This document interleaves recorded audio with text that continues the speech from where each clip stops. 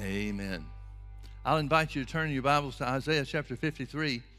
I want to teach this evening on a subject that we could entitle Healing Belongs to Us. And I want to use a three-pronged approach to the subject. And the first one begins in Isaiah 53, verse 4. Speaking of the Messiah and the work that the Messiah would do, Isaiah said by the Holy Ghost, surely he has borne our griefs and carried our sorrows. Now, if you look up the words griefs and sorrows, you'll see that it means sickness and pains. It's translated sickness and pains in other places where it's used in the Old Testament. And without throwing stones at anybody or knowing their motivation behind it, apparently the King James translators just bailed out when they came to these words. You know as well as I do that a translation is only as good as the translator's knowledge of the language is concerned, and only as good as their interpretation or their understanding of the character and the nature of God. If they have a wrong understanding of the character and the nature of God, then they're not going to be able to translate the Scripture, the Old Testament Hebrew, into English in a way that would fit with what God intended. Surely he has borne our sicknesses and carried our pains. Yet we did esteem him stricken, smitten of God, and afflicted. Now notice that phrase, smitten of God and afflicted. In other words, Isaiah is telling us there's a lot more going on in the spirit realm when Jesus would be crucified than there was to the natural eye. He's not talking about smitten of the Roman soldiers. He's talking about the significance of the experience to bring about our salvation. So when Jesus was hanging on the cross, he was smitten of God, not just of the Roman soldiers. Now, don't get me wrong. The Roman soldiers' beating and the mistreatment of him that the Bible describes was certainly horrible. And there's no question in my mind, and shouldn't be in yours, that the Romans took out on Jesus whatever hatred they had toward the Jews as a people, but then also as their claim to be God's favorites. You remember in Old Testament times, the Jews were considered the children of God or the family of God, and everybody else was considered dogs. I'm sure that grated on a lot of people to be called a dog by a Jew. So here this is talking about what's going on behind the scenes, not just what was visible to the naked eye. Surely he has borne our sicknesses and carried our pains. Yet we did esteem him stricken, smitten of God, and afflicted. But he was wounded for our transgressions. He was bruised for our iniquities. The chastisement of our peace was upon him, and with his stripes we are healed. Now, folks, the rule of Bible interpretation is set by God himself when he said, in the mouth of two or three witnesses, let every word be established. That means it's important for us to find backup scriptures to prove the points that we're trying to make rather than just take a scripture out of its context. Now, the Holy Ghost is the one that said, in the mouth of two or three witnesses, let every word be established. So he certainly knows the criteria that he set in place for us to build church doctrine on or Bible doctrine on.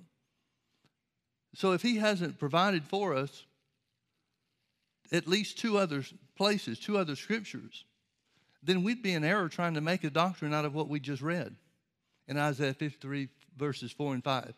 Let's read it again. Surely he has borne our sickness and carried our pains. Yet we did esteem him stricken, smitten of God, and afflicted. But he was wounded for our transgressions. He was bruised for our iniquities. The chastisement of our peace was upon him, and with his stripes we are healed. Turn with me to Matthew chapter 8.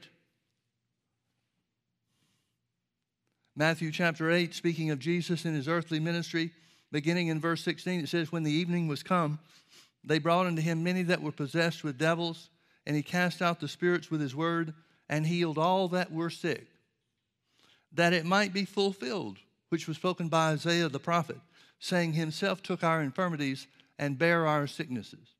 Here's a Holy Ghost commentary on Isaiah 53. The Holy Ghost that spoke the words through Isaiah or influenced Isaiah to speak the words that we have record of has now inspired Matthew to identify the work of Jesus. And notice he connects physical healing with the work of Jesus and references Isaiah 53, 4 and 5 for it. See, there's a lot of the church world that'll say, taking Isaiah 53, that'll say, well, he healed us spiritually. Well, if this is the example that the Holy Ghost gives, thank God it is. If this is the example in Matthew chapter 8 that God provides us for the meaning to be clearly understood of Isaiah 53, 4 and 5, then we have to conclude that he's talking about physical healing. By his stripes, by Jesus' stripes, we were healed physically, not spiritually. And notice something else about these two verses, verses 16 and 17. It's not just, thank God it's included, but it's not just healing that fulfills or proves out Isaiah 53, 4 and 5. It's the fact that everybody that was sick that was healed. The fulfilling or the fulfillment is not just physical healing, but physical healing for everybody. See, it could only be the fulfillment of what God said through Isaiah concerning the work of Jesus and the shedding of his blood if all were healed. That's the only way it can be the fulfillment. And that's where people in this modern day church world trip up and stumble. Because you're not going to find many Christians anywhere that don't believe that God can heal. Most Christians are of the opinion and of the persuasion that God's strong enough, he's big enough, he's powerful enough to do anything that he wants to. Certainly he can heal. But the question for most of the modern day church is, but who is it his will to heal? It might be his will to heal one and not his will to heal another. Well, we can disprove that from a lot of different sources. The simplest one is the truth that God said of himself, I am God, I change not. Well, if he doesn't change, he can't be on one side of the healing issue one day and the other side of the healing issue on the second day. He's got to be consistent. If he doesn't change, then that means he has to be consistent. He has to be consistent where his word and the application of his word is concerned. He has to be consistent where the healing of the sick is concerned. So if it's ever his will to heal anybody, then it has to be his will to heal everybody.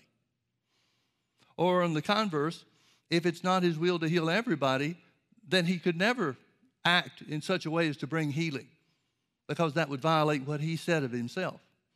But instead, he said, I am God, I change not. And the Holy Ghost gives us evidence, gives us a New Testament proof of what Isaiah 53, 4 and 5 is talking about. It's talking about physical healing for everyone. But again, the Holy Ghost said in the mouth of 2 or 3 witnesses. We've seen 2. Let's look at the third. Look with me over to 1 Peter chapter 2. 1 Peter chapter 2, in verse 24, it says, who his own self, and of course this is talking about Jesus, who his own self bare our sins in his own body on the tree, that we being dead to sins should live unto righteousness, by whose stripes you were healed. By whose stripes you were healed. Now I want you to notice there's a difference in this. Isaiah said, surely he has borne our griefs, our sicknesses, and carried our pains. When Isaiah is talking about the truth of the word, he goes on in verse 5, he was wounded for our transgressions, he was bruised for our iniquities, the chastisement of our peace was upon him, and with his stripes, by his stripes, we are healed. Peter says we're. Isaiah says we are healed. Peter says we were healed. Now what's the difference, or what's the reason for the difference? Well, quite simply, Isaiah is looking several hundred years into the future for the work of the Messiah, what Jesus would do. But Peter, who was present in the event, the occurrence that's described in Matthew 8, 16, and 17, where all that were, he healed all that were sick, that it might be fulfilled, which was spoken by Isaiah the prophet, himself took our infirmities and bare our sicknesses. He was present for that. And now, some years later, as a leader in the church, after the resurrection of Jesus, the Holy Spirit inspires him to tell us again that Isaiah's prophecy was associated with and connected directly to physical healing. And because of the work of Jesus on the cross, because that work was finished, because his resurrection has already taken place, we were healed by his stripes. Now, what that means is very simply this, folks. God doesn't have to do one more thing Jesus does not have to undertake one more effort or act concerning the healing of our bodies because it's already finished. It's already accomplished. I think a lot of people trip up when they're seeking after their healing because they ask God to do something. Well, folks, God's not going to do something about your healing or mine. And the reality is, He's already done everything that is necessary to affect your healing and mine. Well, now, since we see, and the first prong of this approach is the fact that healing belongs to us because Jesus paid for it in His blood. Just as He paid for sin to bring us into redemption, most people think it's forgiveness of sins, and thank God they are forgiven, but they're more than just forgiven. They're washed away. So just as Jesus paid for the washing away of our sins, He paid for the sickness that would attach itself to our bodies by the influence of the devil. Now let's take another approach. Turn with me over to, let's start in Matthew chapter 15. Matthew chapter 15 gives us what may be the clearest answer about healing belongs to us during the entirety of the time that He was here on the earth. We're starting verse 21. It says, Then Jesus went thence and departed unto the coast of Tyre and Sidon. And behold, a woman of Canaan came out of the same coast and cried unto Him, saying, Have mercy on me, O Lord, thou son of David. My daughter is grievously vexed with the devil. But He answered her not a word. And His disciples came and besought Him, saying, Send her away, for she crieth after us. But He answered and said, I am not sent but unto the lost sheep of the house of Israel. Then she came and worshipped Him, saying, Lord, help me. But He answered and said, It is not meet to take the children's bread and to cast it to dogs. And she said, Truth, Lord, yet the dogs eat from the crumbs which fall from their master's table. Then Jesus answered and said unto her, O woman, great is thy faith, be it unto thee even as thou wilt. And her daughter was made whole from that very hour. Two things I want you to see in this. First of all, her faith made her whole, or her faith made her daughter whole. The exercise of her faith brought the healing that she was seeking after. Now, in this case, she was seeking it for her loved one rather than for herself. But the same thing is true no matter who she was looking for healing to come for or to benefit. But since Jesus paid His blood, shed His blood for sin and sickness, then the same action, the same spiritual action of faith that is necessary for us to come into the family of God would be the means or the method whereby we would reach out and take hold of physical healing for our bodies. You can see that her faith brought her answer. Well, she didn't have the opportunity to believe in the shed blood of Jesus because Jesus hadn't yet been to the cross. Well, what did she believe? She believed that Jesus was sent to the earth to reveal the Father to us. And one of the means that He did reveal the Father, the character and the nature of God to us, is by healing the sick. But there's another point that I want you to see here, and that is verse 26. He answered and said, It is not meet or right or appropriate to take the children's bread and to cast it to dogs. This may be the clearest statement ever made by Jesus during His earthly ministry about healing, physical healing, belonging to the children of Abraham. He calls it the children's bread. In other words, He says it's a possession of the Jews. It is a possession of the Jews. They don't have to do anything to possess it. It already is the possession of the Jews. Now again, the Holy Ghost said, in the mouth of 2 or 3 witnesses, let every word be established. Let's find another witness. Look with me over to Luke chapter 13.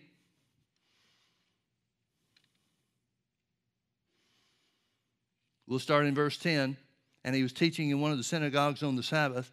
And behold, there was a woman which had a spirit of infirmity 18 years, and was bound together, and could in no wise lift up herself. When Jesus saw her, He called her to Him, and said unto her, Woman, thou art loosed from thine infirmity. And He laid His hands on her, and immediately she was made straight, and glorified God. But the ruler of the synagogue answered with indignation, because that Jesus had healed on the Sabbath day. Then said he unto the people, There are 6 days in which men ought to work. In them, therefore, come and be healed, and not on the Sabbath day. Folks, surely you can see along with me the hypocrisy, the tremendous level of hypocrisy by the ruler of the synagogue, who had probably never done anything to help this woman, certainly never did anything over the last 18 years to bring her to a place where she could receive her healing. And the ruler of the synagogue says, Jesus, you did the wrong thing. You broke the law of Moses by healing on the Sabbath day. Verse 15, then the Lord answered him and said, you hypocrite. Does not each one of you on the Sabbath day loose his ox or his ass from the stall and lead him away to watering? Well, nobody would fail to do that. They wouldn't take the chance on their livestock or the tools that they need to farm and so forth to not be taken care of. Jesus says in verse 16, and ought not this woman, being a daughter of Abraham, whom Satan has bound, lo, these 18 years, be loosed from this bond on the Sabbath day. Jesus gives two reasons for healing this woman, or two reasons why this woman ought to be healed. Not only was she bound by Satan, but she was a child of Abraham, a daughter of Abraham. In other words, the blessing of Abraham definitely, unequivocally, unquestioningly included healing, physical healing for our bodies. It was the children's bread in Matthew 15, and this daughter of Abraham ought to receive what belonged to the Jewish people through their father Abraham. Now, some would stop there and say, yeah, but that belongs to the Jews. No doubt about that. Healing belongs to the Jews, all right, but that doesn't do me any good. Look at Galatians chapter 3. Galatians chapter 3, verse 13. Christ has redeemed us from the curse of the law. You go back to Deuteronomy chapter 28, you can find that there are 17 different specific diseases listed there as a part of disobedience to the law of Moses. And then it concludes in verse 61 by saying also every sickness and every disease not mentioned in this book of the law. Those are also a part of the curse of disobedience. So Christ has redeemed us from the curse of the law, being made a curse for us, for it is written, cursed is everyone that hangeth on a tree. See, folks, Jesus' method of being killed, the crucifixion, was very specifically necessary to fulfill the Old Testament types and the Old Testament prophecies. But even more than that, Jesus had to suffer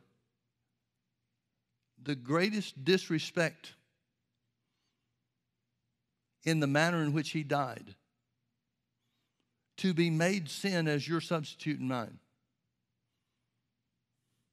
See, it made a difference whether Jesus was beheaded or crucified. It made a difference how Jesus died. Jesus had to die the death that symbolized the death of the wicked, not the death of the righteous. He had to suffer the crucifixion. He had to suffer the beating in Pilate's court, the taking on his back, the stripes, which opened his back up to a flow of blood that provided healing for your body and for mine. That was necessary. Christ has redeemed us from the curse of the law, being made a curse for us, for it is written, cursed is everyone that hangeth on a tree. Notice verse 14, that or so that. Here's the reason why that was necessary. So that the blessing of Abraham might come on the Gentiles through Jesus Christ, and that we might receive the promise of the Spirit through faith. The Bible is telling us, Paul is telling us by the Holy Ghost in Galatians chapter 3, that Jesus' death and his manner of death was to bring about one specific result, and that was the blessing of Abraham becoming ours. Skip down with me in Galatians chapter 3 to verse 29.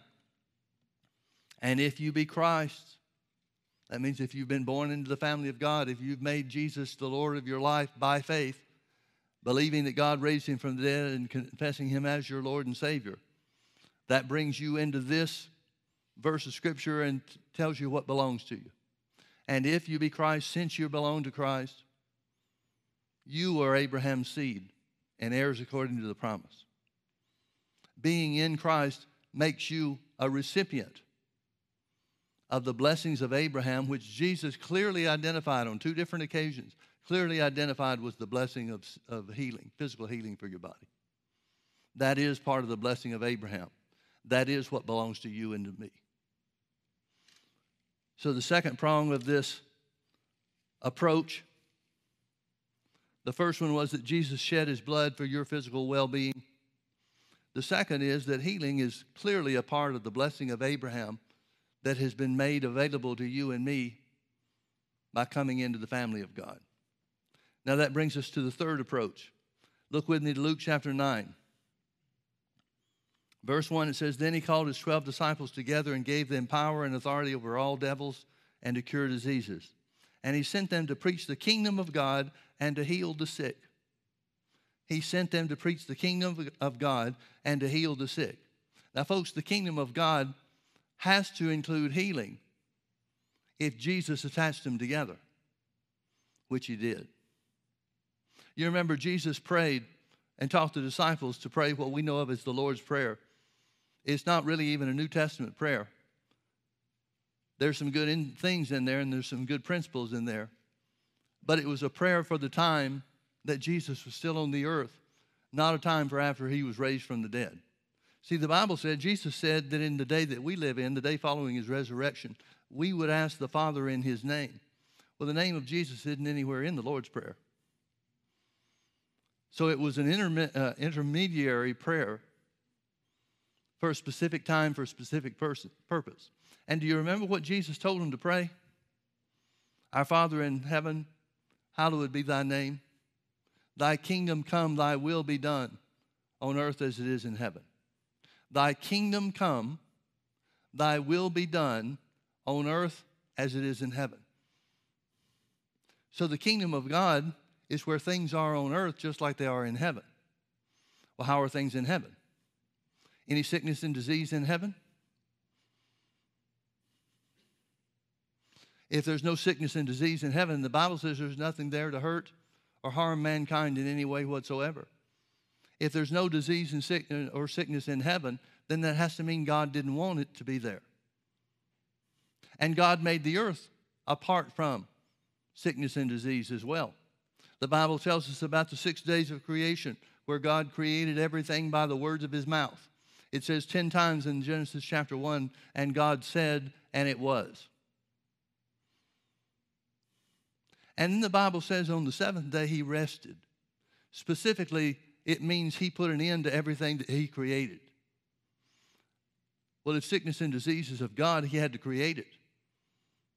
And since he didn't create anything after the first 6 days of the creation account, that means if he created it, he had to create it in day 1 through 6. Because at the end of the 6th day, when he made an end of everything that he created, he looked at the man and he looked at the earth, he looked at what he created, and he said it was very good. Well, where was sickness? It wasn't present. Sickness did not make its entrance into the world until the law of sin and death began to rule and dominate man. Now, folks, if God didn't create sickness, he certainly would have no way to use it. If God uses sickness and disease, as some people say, to teach us, to deepen our piety or whatever dumb excuse they use, if God was in the business of using sickness and disease, then we have to ask the question, where would he get it from? Certainly didn't get it in heaven. There is no sickness or disease there. It's not a part of what God made. It originated with the devil and not from God. So if God's going to use sickness and disease to teach you or me or anybody else, he's going to have to get it from the devil. Now, is anybody really of the opinion that God and the devil are working hand in hand in any manner whatsoever? If God and the devil are ever working hand in hand to accomplish a similar or same purpose, then what would be the difference between God and the devil? And how could how could the Word, inspired by the Holy Ghost, instruct us time after time after time to resist the devil and his works? It's absurd to think that God's working with the devil. It's just as absurd to think that God could use sickness or disease because he doesn't have any.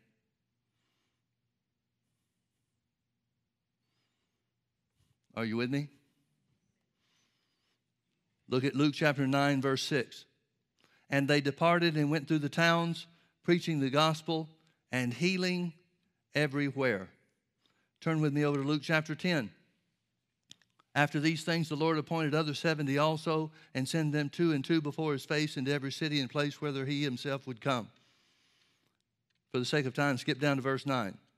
He told them, and healed the sick that are therein, and say unto them, the kingdom of God is come nigh unto you.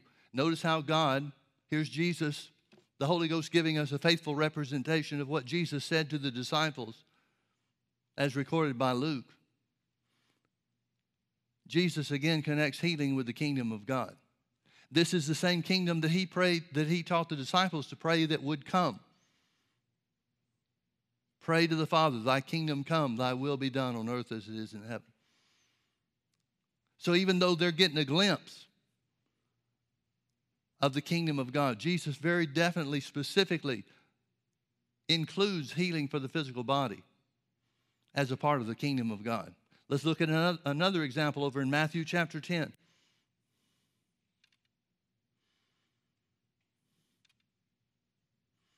Matthew chapter 10, beginning in verse 1, it says, and when he had called unto him his 12 disciples, he gave them power against unclean spirits to cast them out and to heal all manner of sickness and all manner of disease. It gives us the name of the disciples. Verse 5, it says, then these 12 Jesus sent forth and commanded them, go not into the way of the Gentiles, and into any city of the Samaritans enter ye not, but go rather to the lost sheep of the house of Israel. And as you go, preach, saying, the kingdom of heaven is at hand.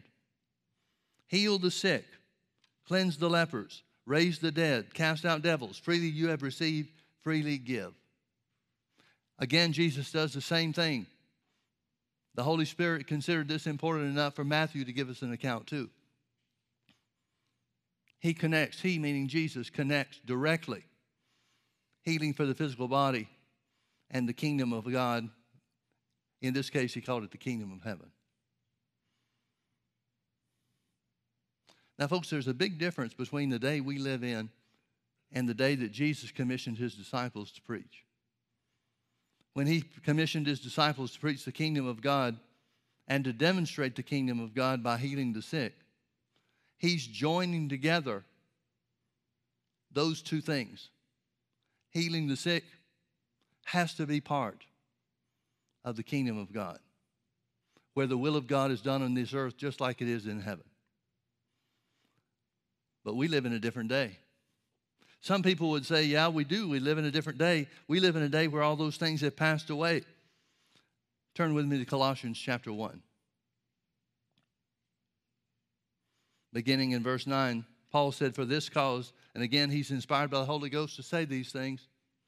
For this cause we also, since the day we heard it, do not cease to pray for you and to desire that you might be filled with the knowledge of his will and all wisdom and spiritual understanding, that you might walk worthy of the Lord unto all pleasing, being fruitful in every good work and increasing in the knowledge of God, strengthened with all might according to his glorious power, unto all patience and longsuffering with joyfulness, giving thanks unto the Father, which has made us meet or able to be partakers of the inheritance of the saints in light, who hath, everybody say hath, that's past tense, who hath delivered us from the power of darkness and has translated us into the kingdom of his dear Son, in whom we have redemption through his blood, even the forgiveness of sins.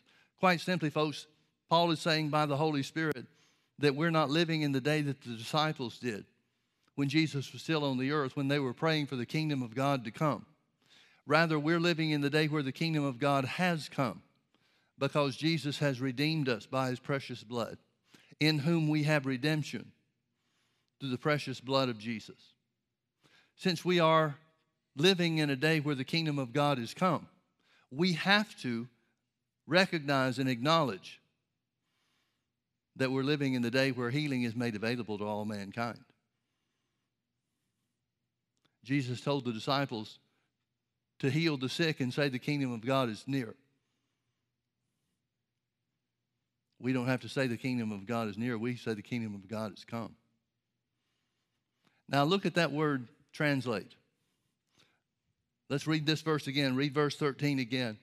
Who has delivered us, talking about Jesus, who has delivered us from the power of darkness and has translated us into the kingdom of his dear Son. Then it talks about the connection of redemption. Quite simply, what it means is the same faith that brought us into the kingdom of God, or brought us into the family of God, brings us into all the benefits and blessings of the kingdom of God as well. Look at how many times we see in the ministry of Jesus where people were healed by their own faith.